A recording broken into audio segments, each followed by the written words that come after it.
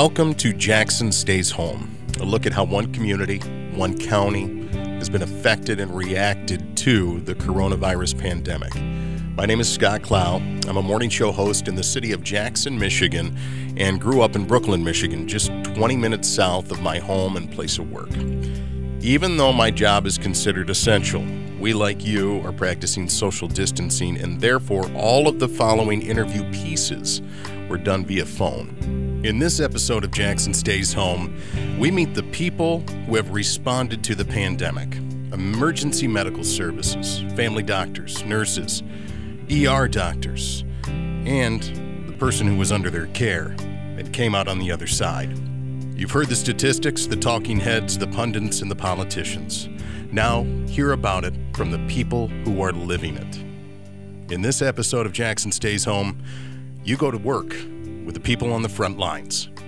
A production of McKibben Media Group and WKHM News. And the place it called home.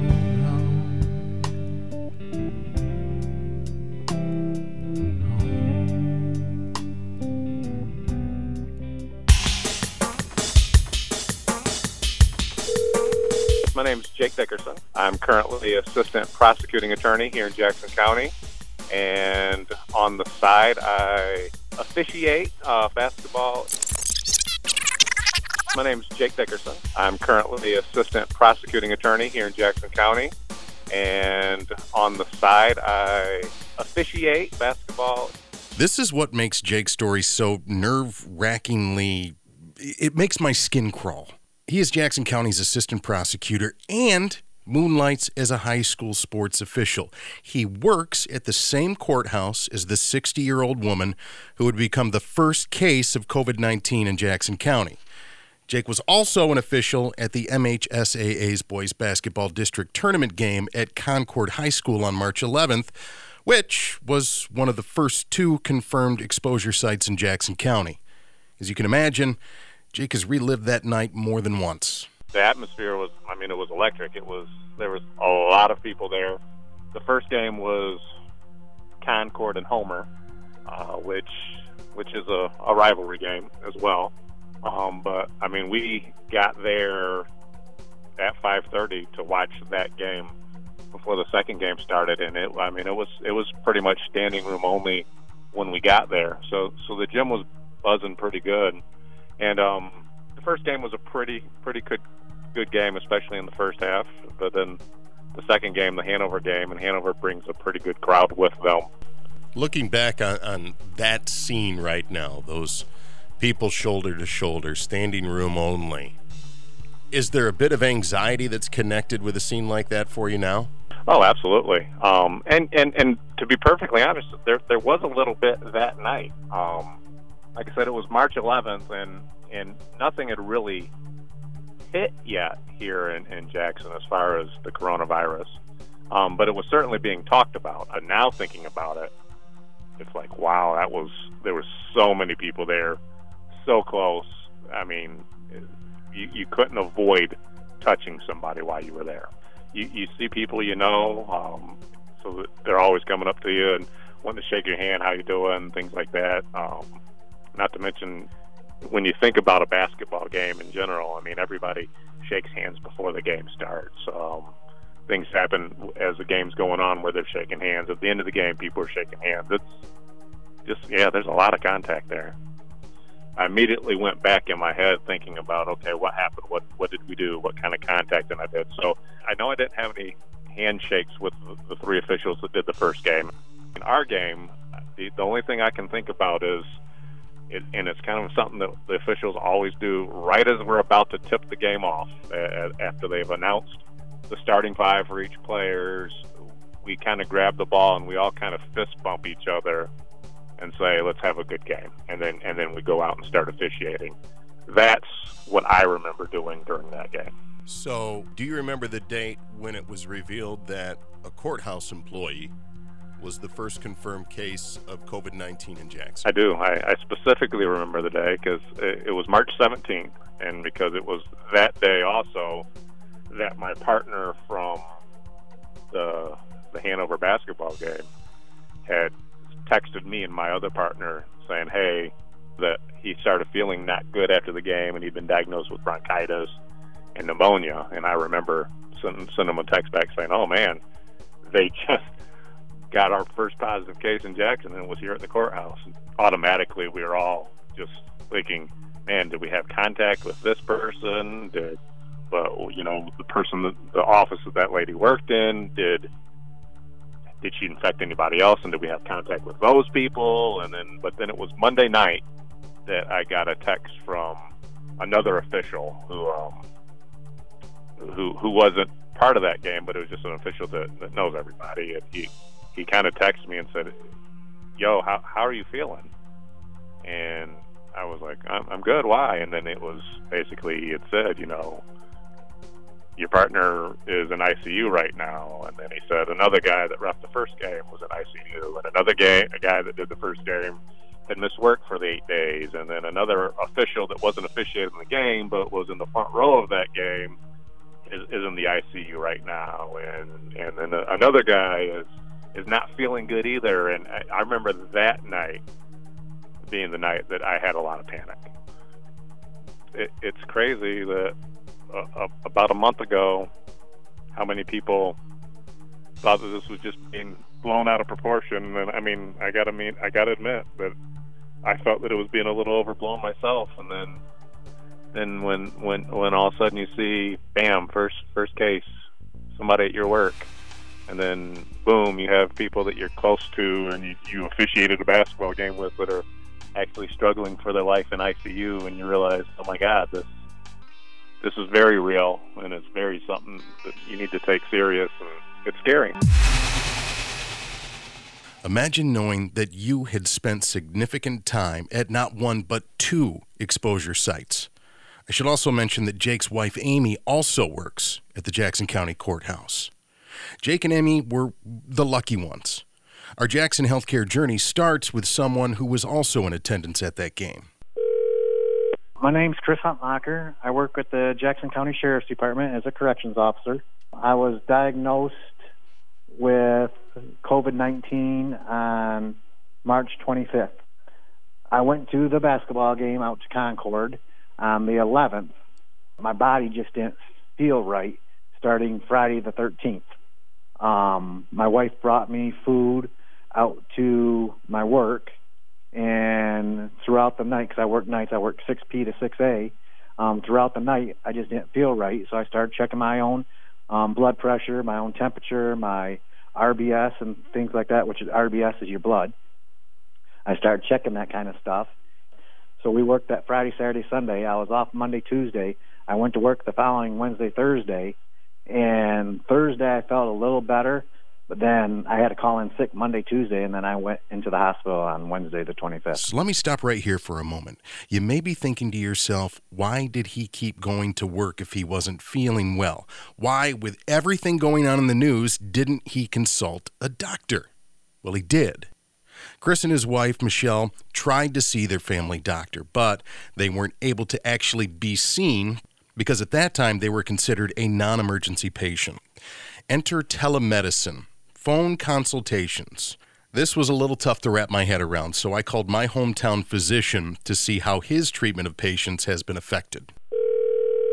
Hello, this is Gene Kilhorn. I've been in practice in the Jackson area since 1981. Having received a master's in public health degree from University of Michigan and a medical degree from Michigan State University. I've been in Brooklyn since October of 1982. We are here, my staff is still here, and we're helping people as we can, as much as we can, but I would say I would average 2 to 3 patients a day.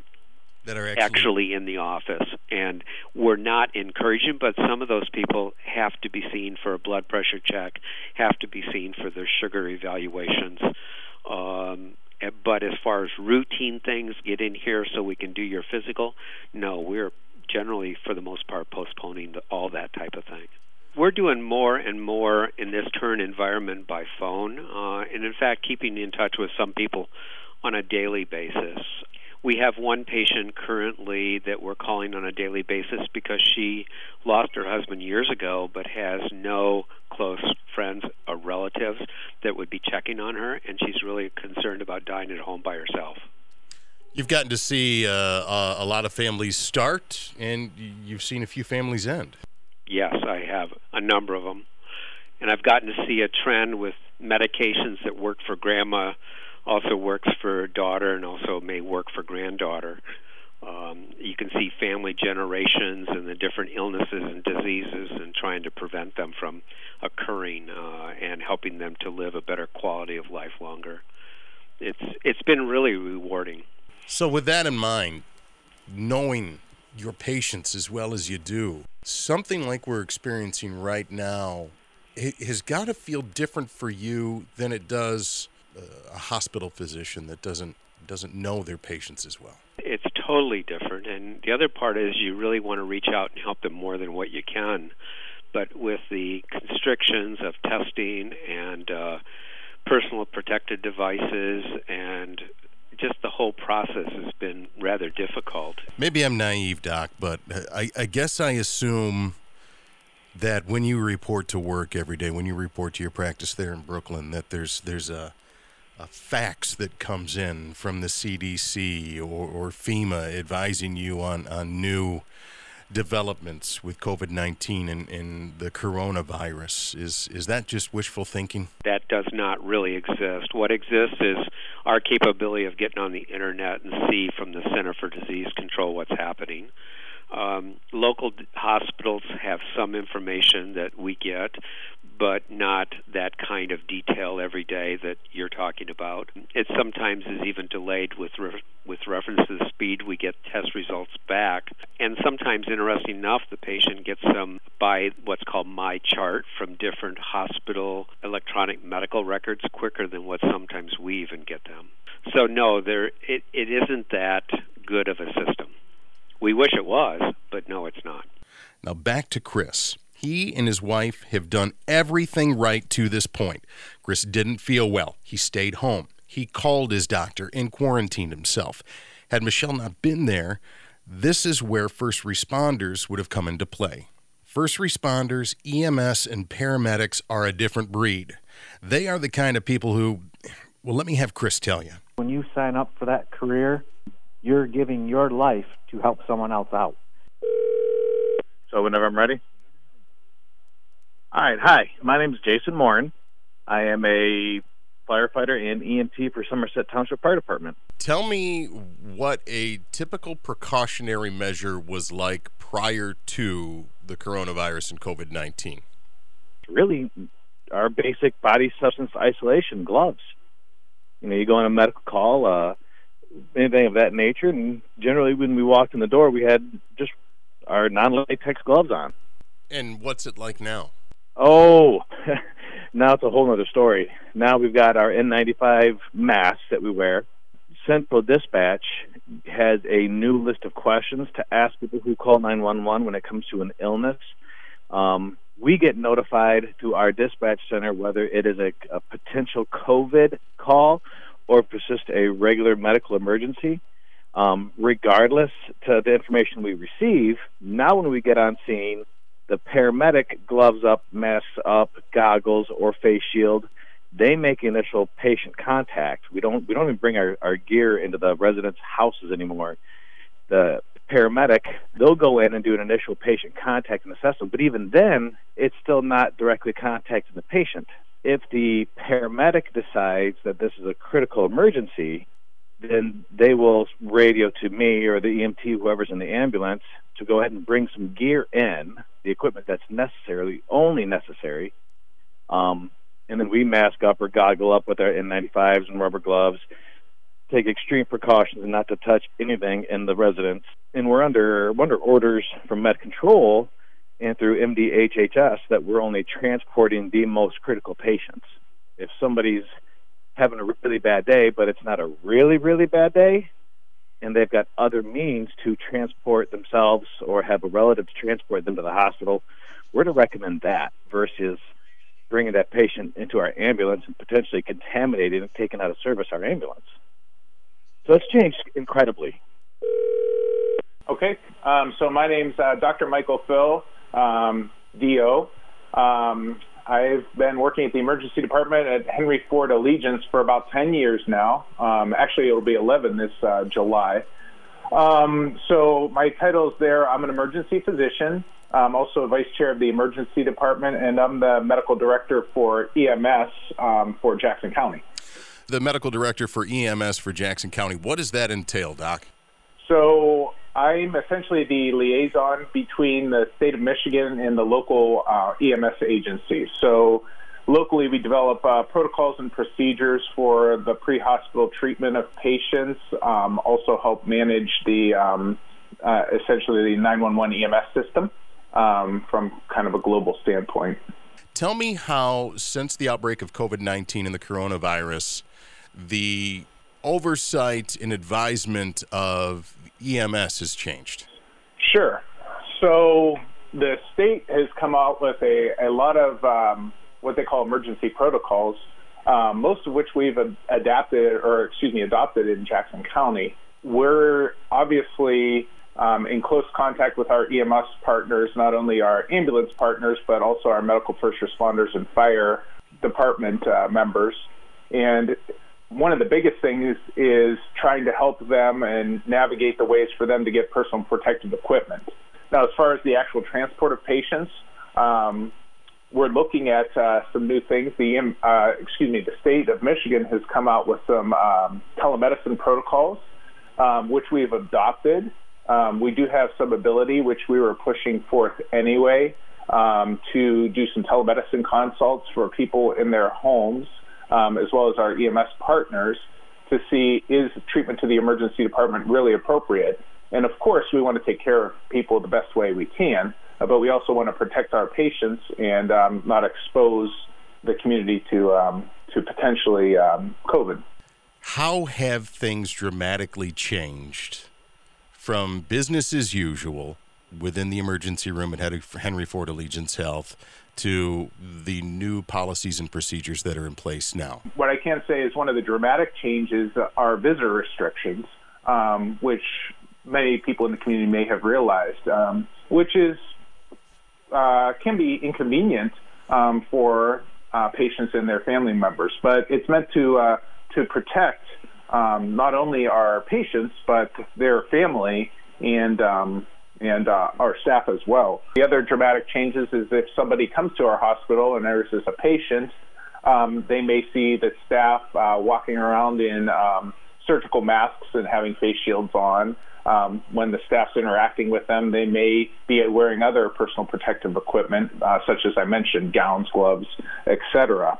And that, again, is really for the patient's protection, not only the staff protection, but patient and family protection, because we certainly don't want to go in and evaluate a patient who may have this COVID-19 and then pass it to another patient ourselves. So a lot of these measures that we're undergoing or undertaking are meant to protect the patients in our community. Now back to Chris. He is now being transported to the ER with his wife, Michelle, and we'll find out in a short time that he has been diagnosed with COVID-19 and that he will be admitted to Henry Ford Allegiance Health. Tell me about your experience upon being admitted to the hospital. So down in the ER, I was there for like 10 hours, because then I went up into the fourth floor about 7:30, 8 o'clock Wednesday night, and then I was up in my same room until I was released on the 7th. Were you on a ventilator, Chris? Yes, for 8 days. I don't remember much about my 14 days in the hospital, Scott. My wife dropped me off. She wasn't able to go through the metal detector. They walked me back to my ER room, and then I called her like 20 minutes to a half hour later and said, looks like I'm going to get admitted. So then she came back home, and that was the last time I seen my wife until the day she picked me up out of the hospital. My name is Michelle Huntmacher. I am 52, and I am Chris's wife. Let's talk about that morning of the 25th. What was going through your mind as he was trying to make a phone call and you had to finish it for him? Well, and that's kind of, like the days, even leading up to that when, Chris was downstairs on Tuesday, we'd finally said, because we have a full, walkout, so he could be down there and have everything he needed. And, he stayed down there, but you could hear him all day, like coughing and, different things. So I knew he was okay without going downstairs. But we went to bed Tuesday night. And when I got up Wednesday morning, I'm like, okay, I know Chris was having trouble breathing. How do I know he's alive? Because I can't put my eyes on him. I couldn't hear him when I got up. So, and I was still working from home at that point in time. And so I was in my office, and then I heard him cough. So I'm like, okay, so he's alive. I mean, because at this point, you don't know how bad things got overnight. And again, no eyes on him. So I heard him cough. I'm like, okay, so he's alive. So that's good. Hopefully he got some rest. And then he comes upstairs and he can't even have enough breath to talk to you. And he's trying to call the doctor's office. And of course, the doctor's office, when Chris was calling, they hadn't had an experience either with COVID-19 for one of their patients yet. So they're like, well, we're going to give you the 313 number. And Chris luckily had it on the speakerphone. And I was like, wait a minute. We've called the number twice already. So through these steps of Chris and him getting worse, we had called the hospital hotline. And they told us both times, you don't meet the qualifications, just continue to quarantine at home. So I was like, okay, he can't breathe. He can't even talk and breathe. We can't just keep sitting at home. So the nurse was like, Michelle, I want you to get him to the emergency room. And I said, okay, that's all you got to tell me. You can't keep telling us to stay at home. Till what point is too late? Tell me about the experience then, checking him into the ER. How did that go? Well, we pull up outside and, we park, and they're like, just no, you can't come in. So the door opens and you walk in and there's people standing there looking at you like, what can we do for you? And we're like, well, the doctor's office called, they're expecting us, which, Chris's primary care physician had called the emergency room, talked to the charge nurse. So they were expecting him to come in.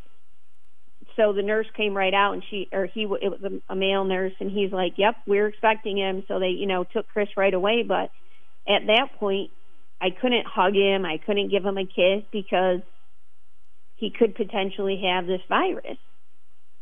And it was bad enough that I had already, been home with him every day, sleeping next to him with him breathing on me at night. So it was just like, okay, I'll talk to you. I'll see you. We'll figure this out type thing. And the way he went, and I was like, okay, I'm going back to my car. And I sat in the parking lot for 90 minutes. I didn't really know what else I was supposed to do. Because if he was sick, I was sure they weren't going to send him right back out the emergency room door. Then I did text Chris, and I said, what's going on in there? Because, again, you can't see. And he was just like, I'm in a room. I'm really cold. I've got a fever now, which, again, he hadn't had at home. So, from there, it was just kind of like, where is this going to go? So fill in the blanks. Chris says he doesn't remember the bulk of his 14 days in the hospital. When was the first time after he had been admitted that you heard from anybody? You mean heard from anyone, including Chris, or yes. from the... So, I stayed in contact with Chris once I came back home because, unfortunately, for both of my kids, they're adult kids, but they had been home, working from home type thing. So now they're quarantined as well and, could be sick. And so we're back here and, we were talking to Chris. We knew they were going to admit him Wednesday.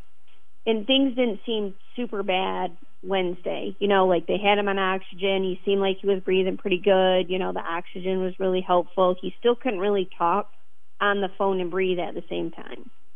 So if you can envision, you're getting oxygen, but that oxygen is still not enough to allow you to talk and breathe at the same time. So I could still tell in Chris's voice he was very scared still, because again, he knew what was happening to himself just based on the medical side. And then Thursday, oddly enough, I'm at home, working still, because, what else am I supposed to do at this point? So I'm still kind of working on my computer here at home. And I had talked to Chris in the morning, but really I got a call from this woman who said, I'm calling from the Jackson County Health Department, and I wanted to advise you that you've been in contact with a positive COVID-19 case. And I'm like, what? And she, said it again, and I'm like, are you calling to tell me that my husband is positive? Like, I hadn't heard it from anywhere else. And the county health department person is calling me and telling me that I've been exposed through Chris, but we didn't even know at that point that his test was positive. That's the same way Chris found out, was when the health department called him. So he's in the hospital, no nurse, no doctor told him. It was the health department person calling. So the results must go to them first. So to me, it really took me back, because I'm like, okay, now how does this change the game? And how did it change it for you, Melissa? Well, then we talked about, like, okay, so we're in quarantine. We had to think about all the people Chris had contacted, where had he been, and you're trying to build that list, because obviously you want everyone that could have been exposed to him to be aware. It's not like you want to keep it a secret. So, it was building that list. Who had my kids, talked to or been around? You had to, like, all of those people. We get that situated. She talks to my daughters because they're here, and that has to tell them, the same thing. You've been exposed. Now you're on 14-day quarantine. You got to take your temperature twice a day, monitor any of your symptoms. So then I started talking to the nurses. My name is Shelley Quiroga. I am the clinical nurse manager for 60 and 70, and what those units are is 60 is the medical universal bed unit, and 70 is the neural universal bed unit. That's here at Henry Ford Allegiance Health. I've been with the organization for 13 years. I've been a nurse for 22 years. You used a lot of industry terms just now when describing what it is that you do. Can you dumb it down for me?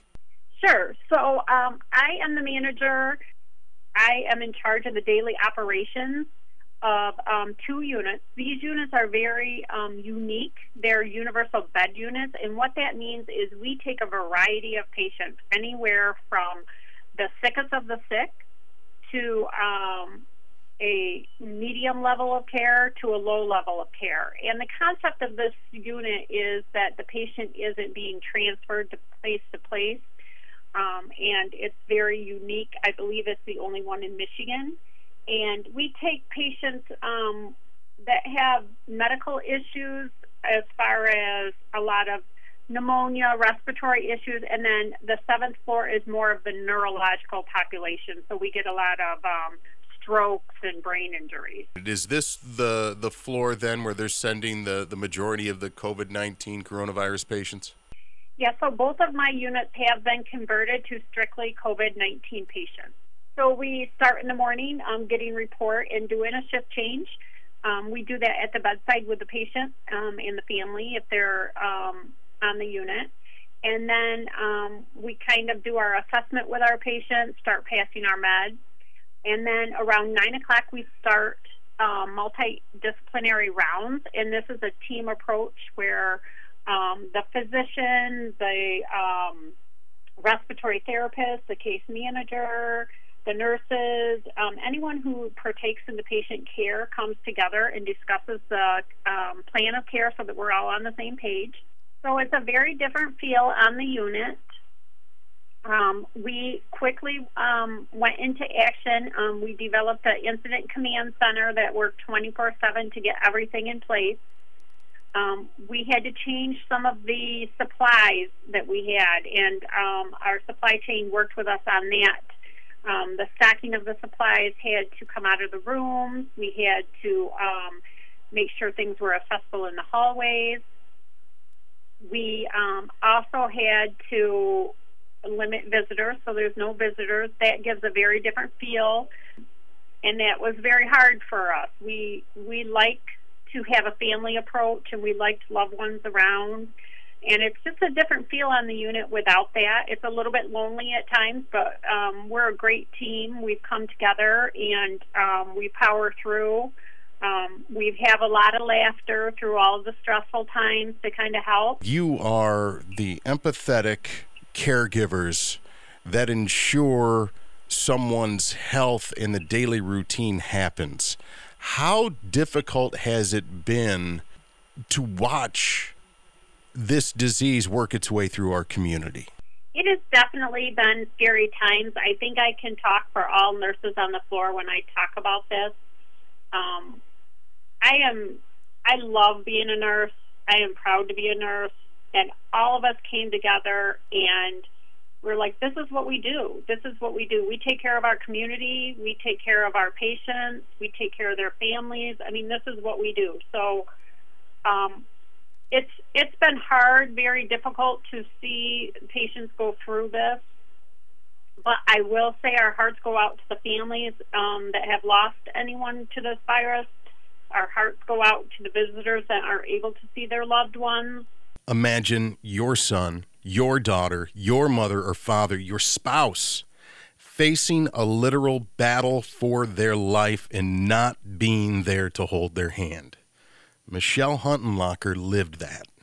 It's terrible. I mean, you know, because again, when Chris walked in the door on Wednesday, that could have been the last time I saw him or spoke to him, where we had, you know, visual contact. It makes the journey very difficult. And thankfully for me, I had my kids home with me because, you know, I'll be in quarantine. We're all together. I can't imagine being, you know, with my kids, our kids being grown, had they not been home, to be here by myself. We didn't really know how things were going to go. But Friday, when Chris called me at 5:30 in the morning and said, I think they're going to put me on a ventilator. You know, and I just don't think when you hear the word ventilator, it's always bad. You know, I think that for the most part, we think of a ventilator as end-of-life support type situation.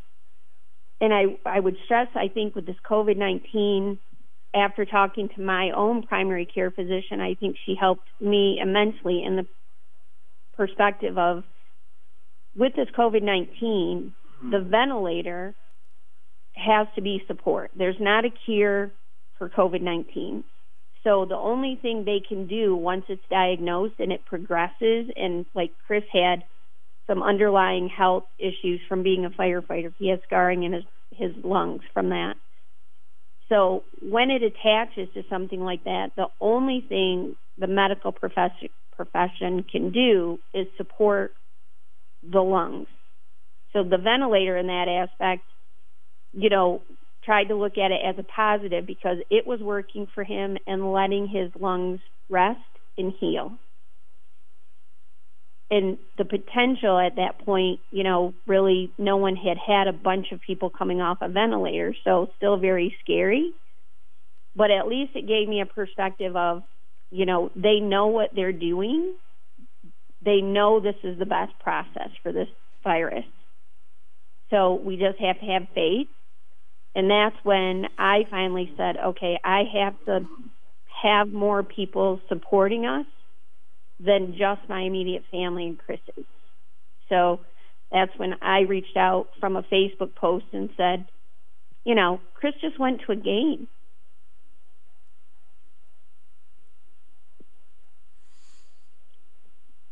Sorry.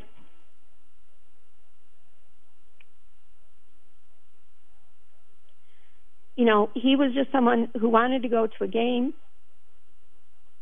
and now he's fighting for his life. And really, the community was huge and, you know, like tremendous support, and it grew like every day. just like people we didn't know were praying for Chris and saying, I don't even know you, but I'm praying for your husband and your family. And, it's that part we will never be able to thank everyone for, because, it is such a terrible virus that you just don't know enough about. And to think that strangers can support you in a time that is just, distance because you're really not together. You can't, if I was in the hospital with Chris, you could see all this stuff going on. You could talk to the nurses every time they came in the room.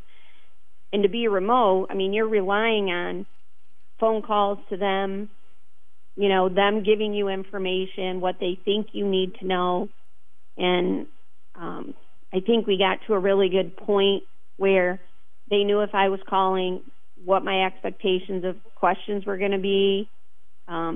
I kept a notebook for Chris so he can actually go back now and look at every single day and conversations that I had with the nurses, questions that I had, comments they made about him. I can't say I remember even going in on Wednesday. I thought I went in on a Monday. But then looking at the dates now, everything does line up that it was a Wednesday. Then I got put on the ventilator Friday morning. So I was in the hospital room from Wednesday at 9:30 in the morning till Friday at 6 o'clock in the morning is when they put me on the vent. And then I got off the following Friday, like at 10 o'clock at night. 6 at night. So I was on the vent for 8 days, Friday to Friday. Do you remember coming off the ventilator? I don't remember coming off the ventilator, but then I, called certain individuals, my wife, my brother, and talked to them like I was a crazy person, like, why did you guys do this to me? Why did you let them do this to me? And things like that. But no. And that's all them telling me this. I remember some of the conversations, but I don't remember all of them, and which is good. Subconsciously it's blocked it out, because there's things that you don't want to remember. What's the first moment that you remember with clarity then? With clarity, it would have been probably Palm Sunday. It was either Saturday or Sunday after I came off the vent, because I came off the vent that Friday. And then Palm Sunday, of course, I remember calling my wife that day, and they were outside working the day before. And so then she sent me pictures of stuff they did outside in the yard. But she said it made her happy that I was able to talk to them on Palm Sunday. So, and I do remember calling them, because when you're in the hospital, you're confined to your room, so all you have is your phone and the TV. So I remember calling them, but she says I talked to them through a whiteboard, which I don't remember using no whiteboard whatsoever. I remember texting people from work, and I asked the med staff if they would give me my phone, and they said, your wife says you can't have it because you're going to talk to people. I said, all I'm going to do is play cards. And I lied because I did call people. But so those type of things I do remember, but that's after the Saturday, Sunday after I came off the vent. But from Friday to Friday, I do not remember any of that. From what you can recall, how was your treatment? How were the people there? My treatment at the hospital was excellent. I'm going to get emotional. I apologize.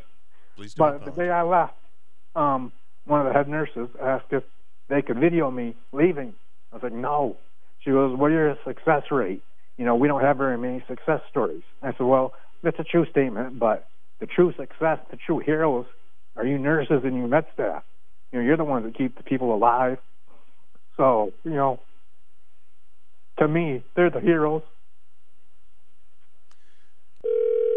I'm Pete May, the Director of Marketing and Communications at Henry Ford Allegiance Health, and I've been with the organization for a little over 7 years now. So up until last week, maybe a week and a half ago, you were reporting to the hospital, the hotbed of the COVID-19 and the hotbed of the coronavirus, and you were heading back. You got a young kid at home. You've got a wife. What was going through your mind as you were in the epicenter of the outbreak and heading home every day? Well, I'll say this. We have a lot of what we're calling our healthcare heroes that are working directly with patients, many of whom have COVID-19. So while I think a lot of us are taking some amount of risk in going into the hospital, those are really our true heroes who are on the front lines taking care of patients. At the same time, I'm interacting with people who are going onto the units. So you always have to be mindful of the fact that, I could be getting exposed. And like you said, I have a young family that I need to do my part to protect. I also have parents that are a little bit older and want to make sure that I'm not exposing them at all. And so, we made the decision to kind of quarantine my parents, so to speak, and that, we're taking them groceries and things like that, but we're not actually hanging out and spending time with them. But also just being really vigilant about washing my hands, changing my clothes when I get home, so that I'm doing my part to help prevent the spread. Well, I will say that this has been difficult for a lot of healthcare professionals. Some of us have relocated short-term to get through this so that we can protect our loved ones. And we do quite a few things to help this. The personnel that works on the COVID units do change into scrubs when they get here and change out when they leave. We also encourage them to wear the same shoes and coat to work every day and just keep that in their garage. Don't take it into their house. We encourage them to take their clothes off before entering their house in the garage or wherever it may be, and then go directly to the shower. But it has been very difficult. We're very worried about our families at home. If there's a population of professionals that have one another's backs, boy, it's nurses. How are you caring for one another? So we had an amazing team before, but now I think we've just come together even more, and we just have a bond that I don't think we'll ever have with any other group in the future. It's just amazing how much we've come together, and we talk a lot. We have 30 seconds of silence before every shift just to regroup, to honor someone, to pray if we wish, just whatever it may be, just 30 seconds of silence just to kind of keep that mental health flowing. We have lots and lots of support from our organization with some education and different kind of stress relief type webinars, and we have a hotline that we can call if we just need to talk or vent or have any issues. Our leadership team has been amazing in supporting all of us. All of the other departments in the hospital, I mean, it's just, the list is so long, but they've all reached out and offered whatever support that they can. So we're taking care of each other pretty good. How refreshing is it to see the appreciation and perhaps a new understanding of what it is that you go through from the community at large? It's an amazing feeling. I mean, it honestly warms our hearts. It makes us just feel like we're getting just a huge hug from the community. And it makes it a lot easier when we have these difficult times. We are so appreciative. I hear it every day walking down the halls, how everyone is just so appreciative of everything that everyone's doing for us. And we just couldn't be more thankful. Well, Chris and Michelle are home now, and they aren't the only victories. In fact, another new protocol has been instituted at Henry Ford Allegiance Health.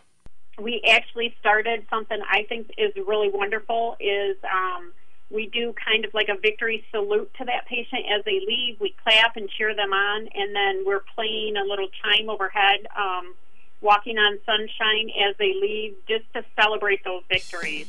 I know every time I talk to them, I also conveyed to them how much we appreciated the work they were doing, because they were going in away from their families, and you sign up to be a nurse or a doctor, and you're going to be in harm's way, but not every day, 12 hours a day, multiple days in a row.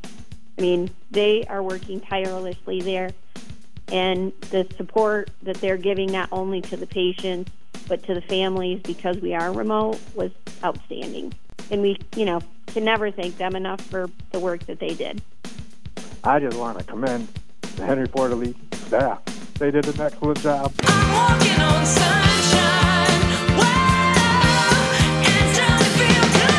Hey, all right now. So now that you're out and you're clear, how does it feel listening to the news and hearing just blatant statistics and not hearing about people that have stories similar to yours? Well, there's stories out there. It's just people getting like you reaching out to me. We're all a success.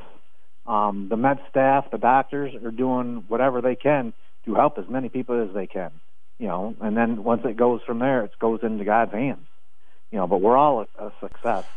If you could sit yourself down, today is Monday the 13th. If you had an opportunity to sit yourself down back on March 1st, Chris, what would you say to yourself? Well, I've always looked at things totally different.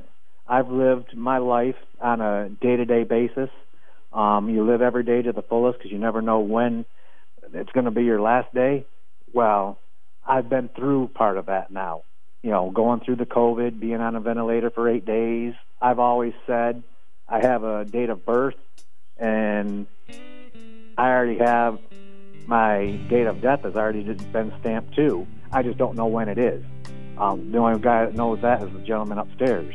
You just live every day to the fullest, and you never take anything for granted. And I'm true proof of that now. There is so much more ground to cover to fully appreciate the changes Jackson, Michigan has experienced in our world of healthcare. If you'd like to hear the full, unedited interview with Chris and Michelle Huntenlacher, it is available now at WKHM.com on the Jackson Stays Home podcast page.